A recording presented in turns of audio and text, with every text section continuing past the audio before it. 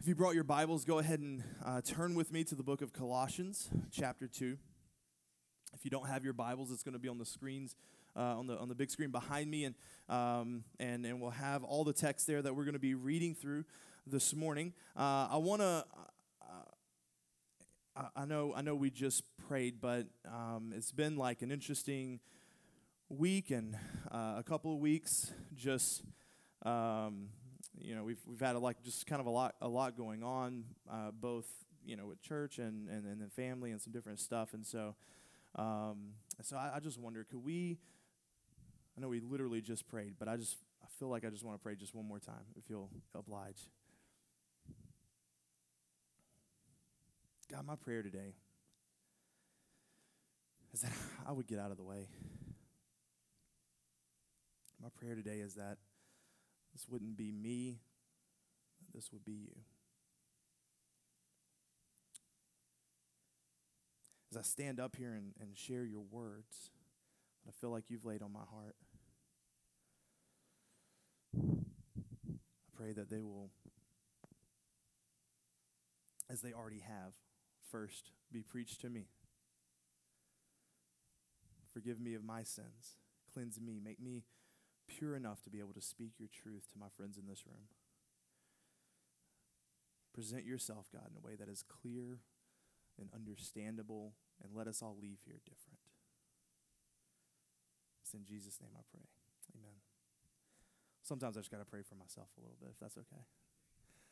So we're in Colossians chapter 2. If you've got your Bibles open to the second chapter, that's where we're going to be at, and that's what we're going to be talking through this morning. We're not going to make it as far as we need to. It's probably a shock to some of you. This is our 6th week, and we just finally made it out of the first chapter. Honestly, we could have stayed in the first chapter for many more weeks, but what we had to kind of had to push on, because it is the summer scripture series, not the year-long scripture series, and so we are trying to wrap up at some point toward the end of summer.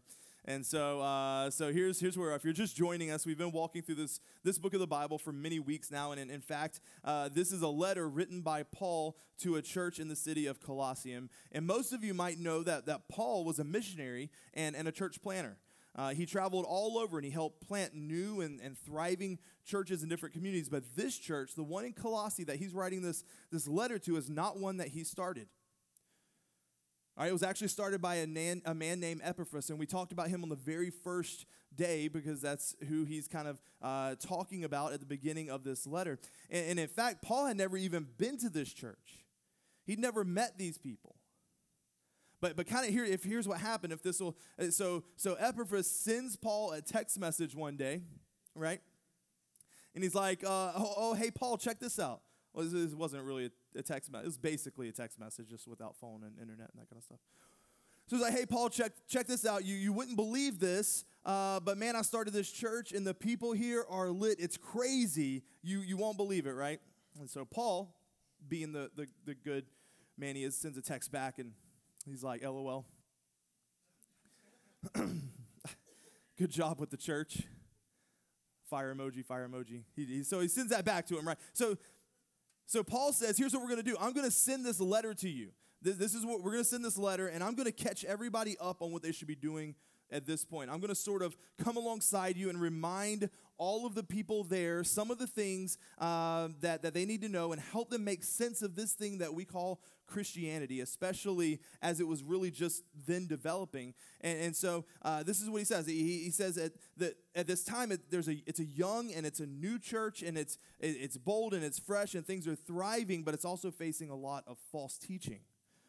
And so Paul wants to head that off at the pass and sort of get in front of it. And so in this letter, it's clear that Paul has a great love for Jesus and a great love for the saints, that is the church. And so he doesn't want to see false teachers coming in and spreading heresy that would take people down the wrong path. And so Paul, in this letter, and specifically in this chapter, which we won't fully get to today, but specifically in this chapter, he's going to go after the wolves that seek to harm the flock.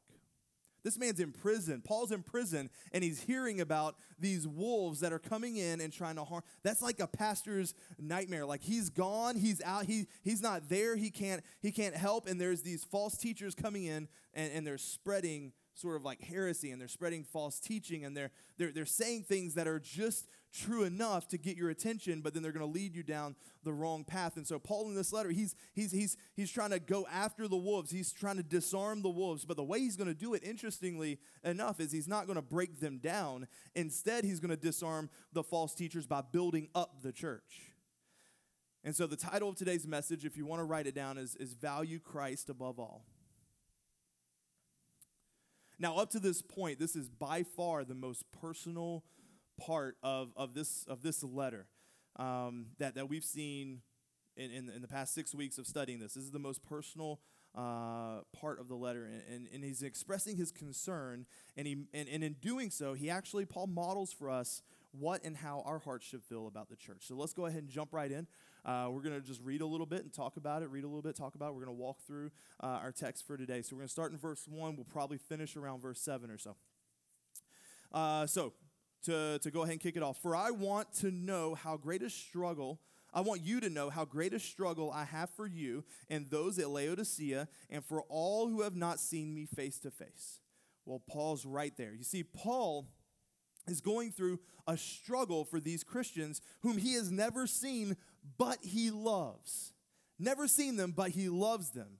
And that word struggle, we actually talked about this last week because this popped up in chapter 1, verse 29, this idea of struggle. And that word struggle, actually, he says he struggles and he toils to make known all the mystery of Christ in us. That's what he said in verse 29. And the word there that he uses is agon. It's the same word that we get our word agony from.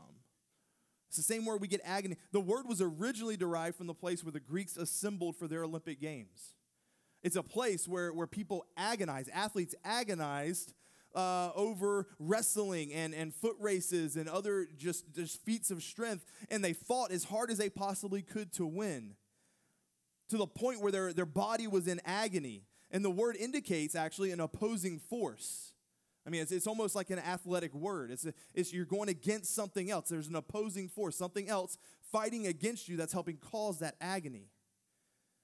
So Paul is fighting in agony for the Colossians with everything that he had in him.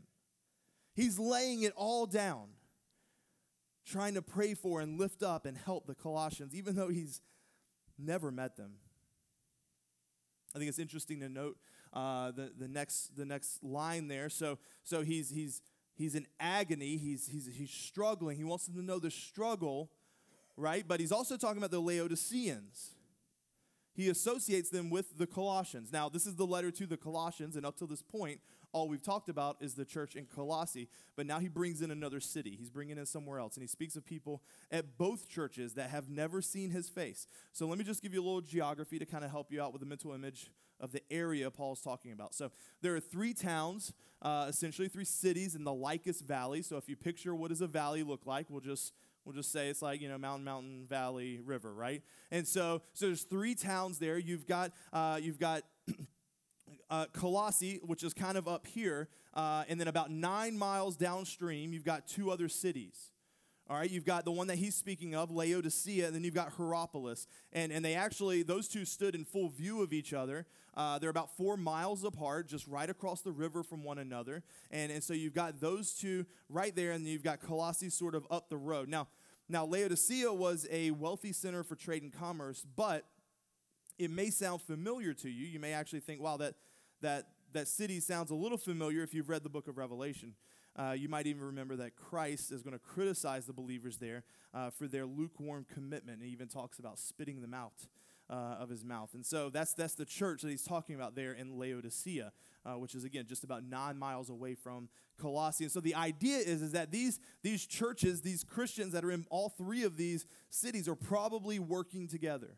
All right, they probably know each other. They probably know what's going on in each other's congregations. They're really close, and so they're probably working together. And so Paul most likely wanted this letter to be passed on to the Laodicean church, but that idea indicates that there's probably false teaching there as well. All right, this isn't something that's isolated to just one church. This is something that's kind of spread around, and it's something that other people are getting, and so it's the group of Christians in this area of 3 towns that Paul is really agonizing over and he's praying for and writing instruction to. And Paul is calling and challenging these churches to be faithful to God. He wants them to be faithful. I think one of the most remarkable things to me about this entire letter to this church, the whole book, the whole letter, everything that we've studied and will study, is the fact that Paul had never seen them. They never met. They didn't go to school together. They didn't see each other at the coffee shop. They never went to brunch. They essentially don't know each other. They have no idea. Yet, Paul is sitting in a jail cell. Maybe house arrest, depending on where he's at the time. But he's arrested. This is a prison letter. And he is on his face in prayer for these people. He's interceding for them all of the time. He's asking God to move in their lives, and he's taking the time to encourage and teach them. These people that he doesn't even know. These people that have never seen him face to face, the word says. Do you know what that tells me? We are pathetic.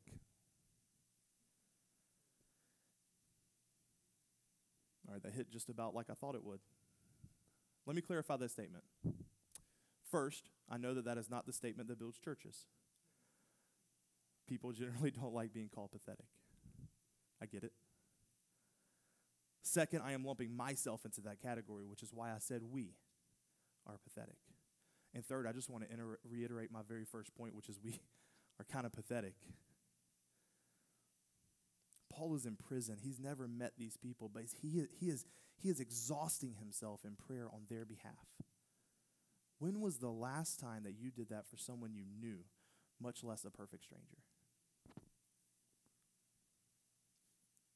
When was the last time you agonized over the strife and the hardship of someone that sits 2 rows in front of you, much less a random person you've never even met? Church, we need to do better. We need to love better. One of our core values here is to love unreasonably, and that is what Paul is doing. That's what Jesus did. Is that what your life looks like? Is that what my life looks like? It's the question I've been asking myself this week. So Paul is struggling, and he's praying. And what's he praying? He's praying, let's go ahead in verse 2, that their hearts may be encouraged, being knit together in love, to reach all the riches of full assurance and understanding and the knowledge of God's mystery, which is Christ, in whom are hidden all the treasures of wisdom and knowledge. A few things here. Let's start with the prayer that Paul is praying for the people. That's a good alliteration. We establish that he is spending time in prayer for them. He's interceding on their behalf. He's going to the Lord for them. But what was the prayer? What exactly was he praying? We see it right here, a couple of things. The first thing is that they would be encouraged in Christ. Their hearts would be encouraged in Christ. That nothing would lift their eyes except for the surpassing worth of Jesus Christ, who is the hope of glory. That they would be encouraged in their faith. All right, he's praying that. He's praying that out. He wants to encourage them. He also prays that their hearts would be knit together in love. That they would know that we are Christians, right, by the love for one another and also our love for those in the world. He's praying that they would be knit together in love, that they would show love to one another, that there would be unity with one another. He's probably talking a little bit to the 3 churches in those areas, and he wants them to be unified together. They're going against a common enemy. They've got people, false teachers coming in, trying to poke holes in their faith, and he wants them to be unified together so that they can face the attack that's coming their way. He wants them to know the hope of glory. Here's the third thing that he prays. He prays that they would reach all the riches of full assurance of understanding. I love the way Paul writes sometimes. It doesn't read smoothly, but it speaks powerfully. He says, I'll reach all the riches of full assurance, because how sweet it is for my soul to know, to be fully assured that Christ is the knowledge of God, the wisdom of God. He says that I pray that you'll have the understanding. That is the hope of glory. I love that. What amazing prayers that he prays over these people that he didn't even know. So in preparation for this message this week, I spent some time praying these things over you. I spent some time praying these things over each of you. As I discovered these principles, I said, I want to pray these things. And so I pray, God, would you just strengthen and encourage their hearts? God, would you please help them to be knit together in love? Would you help them to be unified under the banner of Jesus Christ? And God, please help us explore the depths of your grace that we may know the hope of your glory. That should be our prayer for one another. In fact, I know we already had our prayer time for the day. We've already prayed a good bit today, but I want to pause for one more. I don't think God would mind us praying again, do you? Now, I know we prayed earlier for each other's prayer requests, and that whole prayer time was sort of by design. I mean, they're all by design, but that was specifically because I knew that we're going to be talking about this in our message today.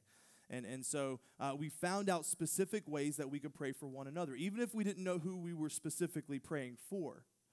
And so that prayer time, it wasn't by random or accident. I think God wanted me to show you that you can pray for somebody without even knowing who it is. You can pray over a request without even knowing the details, and you can pray in confidence that God hears and will respond to that accordingly. But I feel impressed right now by the Lord to take this a step further, and I want us to take a moment. There's no music, there's no extras, just you and God to pray these things over our church. To pray these things over the people that are here right now. And then to take a moment and pray these things over another church in our community, another body of believers. We're talking about being knit together. We're talking about being unified. I know sometimes we put a list up there and we just have you pray for different churches. Well, there's a bunch to choose from, so just pick a church and pray these things over them. You might not know anybody in that church. You might not know a single person. You might not know a single staff member, pastor, or anything, but pray over that church the way that Paul prayed over the churches in Colossae and Laodicea. He laid it all out for them. He prayed to the point of agony. I want us to do what Paul did. We don't have to have a request to pray for somebody. We don't have to have I'll pray for you because you said you have this thing, but maybe we can just pray anyways. Why? Because we need people outside of ourselves, our family and our circle praying for us. We need the body of Christ to be the body of Christ, to strengthen one another even when we don't even know what's happening. And so let's do this now. Let's use this prayer of Paul for the church at Colossae and Laodicea as a template if you need to, and spend just a few moments in prayer. Pray in your heart, pray aloud, pray with someone else, whatever you feel like comfortable doing. But let's spend a few moments just right now doing what Paul did. Let's pray for people, even people we don't even know. And let's pray some of these things. So go ahead and take that time and pray now.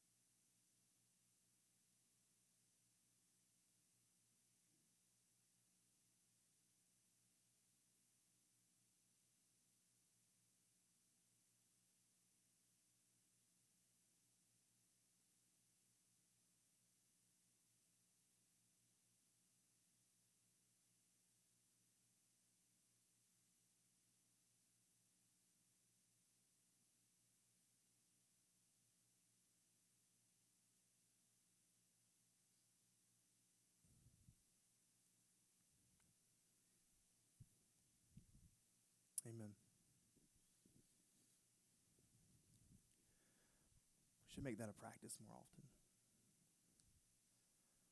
Not just, look, it's great to pray for your family, your circle, your church. But as believers, we need to get beyond that.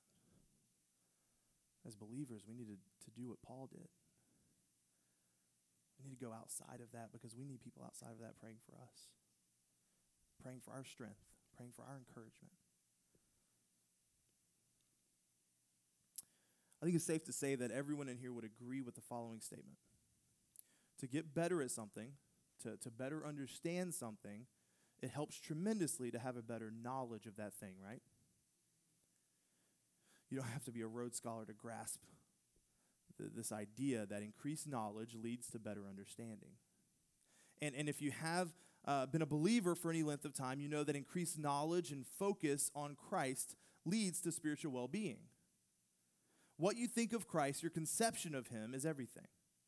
If you believe in Jesus Christ, that he is eternal, without beginning and without end, that he is always, he always was continuing, if you believe that he is creator of everything, every cosmic speck across trillions of light years of trackless space, the creator of the textures and the colors and the shapes that dazzle our eyes, if you believe that he is the sustainer of all creation, the force that is currently holding the atoms of your body, of our city, of the universe together, and that without him all would dissolve.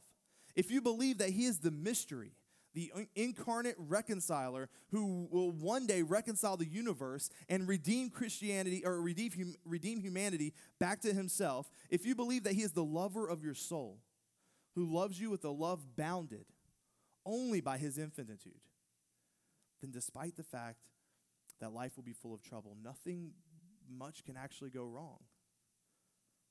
Why? Because you're tapping into the treasures of true and priceless wisdom and knowledge. What you believe about Christ makes all the difference in the world, now and in eternity. So how does this knowledge of Christ come? Where can I get some? Where do I pick up a good old bag of knowledge? It comes through in one way. In one way, it comes through in brotherly love within the church. All right, I want to go back to verse 2 for just a second. That their hearts may be encouraged, being knit together in love, to reach all the riches of full assurance of understanding and the knowledge of God's mystery. In other words, the depth of understanding is facilitated when believers' hearts are bound together in love. This means that pure and basic comprehension of the mystery of Christ, no matter how thorough and how deep it might be, that alone will not bring understanding of the mystery of Christ. Because understanding also comes through the love of Christians for one another. How does this work? Well, when we're loved by others, we experience Christ through them. And with that, our knowledge of Christ is enhanced. If we love, there are riches of full assurance and understanding. This is why Paul wants them to be knit together. He knows that they need each other. They need to see Christ in each other and to be Christ to each other so that they will grow in their knowledge and understanding. This is another reason why church is so important. A complete understanding of the mystery comes in a loving community of believers. It goes on in the knowledge of God's mystery, which is Christ. We talked about that last week from at the end of chapter 1. That mystery is simply for those. This mystery is for those who know and love Jesus. It's Christ in us. The mystery was Christ in the Gentiles. No special revelation needed here. Christ is for all that would accept his gift of salvation. Mystery solved. Christ in us. This was also kind of a jab at the Gnostics. I talked about the first week or so. This is kind of what they were dealing with, was this idea of Gnosticism, and this was sort of a jab at the Gnostics. We talked about them. They were spreading this false teaching, such as downplaying the deity of Christ, and they claim to have the way to all knowledge and wisdom. So Paul is definitively telling them that all of the treasures, he says, in whom are hidden all the treasures of wisdom and knowledge. He's kind of jabbing a little bit there, like you have none of the wisdoms of treasure and knowledge, and they all come from Jesus Christ. So they tried to deceive a little bit, and Paul's sort of fighting back with the truth. So let me try and steer this thing home I told you at the beginning of the series that there's going to be some days where there are points, and there's kind of like a flow, and there's other days where it might be key thoughts, and still others it might just be text. Today I feel like we kind of like got on a bus that just drove around and made some random stops. And that's not a bad thing, but I know that probably drives many of you note takers a little crazy. And so let's actually talk about just a few ideas here real quick as we read our last few verses and begin to wrap up. I want these last things to sort of drive home the why behind behind Paul's first few statements that we've already looked at. So, in verses 4 and 5, after explaining that Christ was the hope of wisdom and knowledge, he makes all things known. He says this in verse 4, I say this in order that no one may delude you with plausible arguments, for though I am absent in body, yet I am with you in spirit, rejoicing to see your good order and the firmness of your faith in Christ. He's making it clear to them that they are to hold on to this full assurance, this knowledge of Jesus Christ, his righteousness, his holiness, his redemption. They are to value him above all things so that they will not be easily swayed. Again, he's warning against being easily swayed or deceived by the false teachers, specifically, again, the Gnostics. Here's something that you can write down from this passage if you want to take down a note or a point.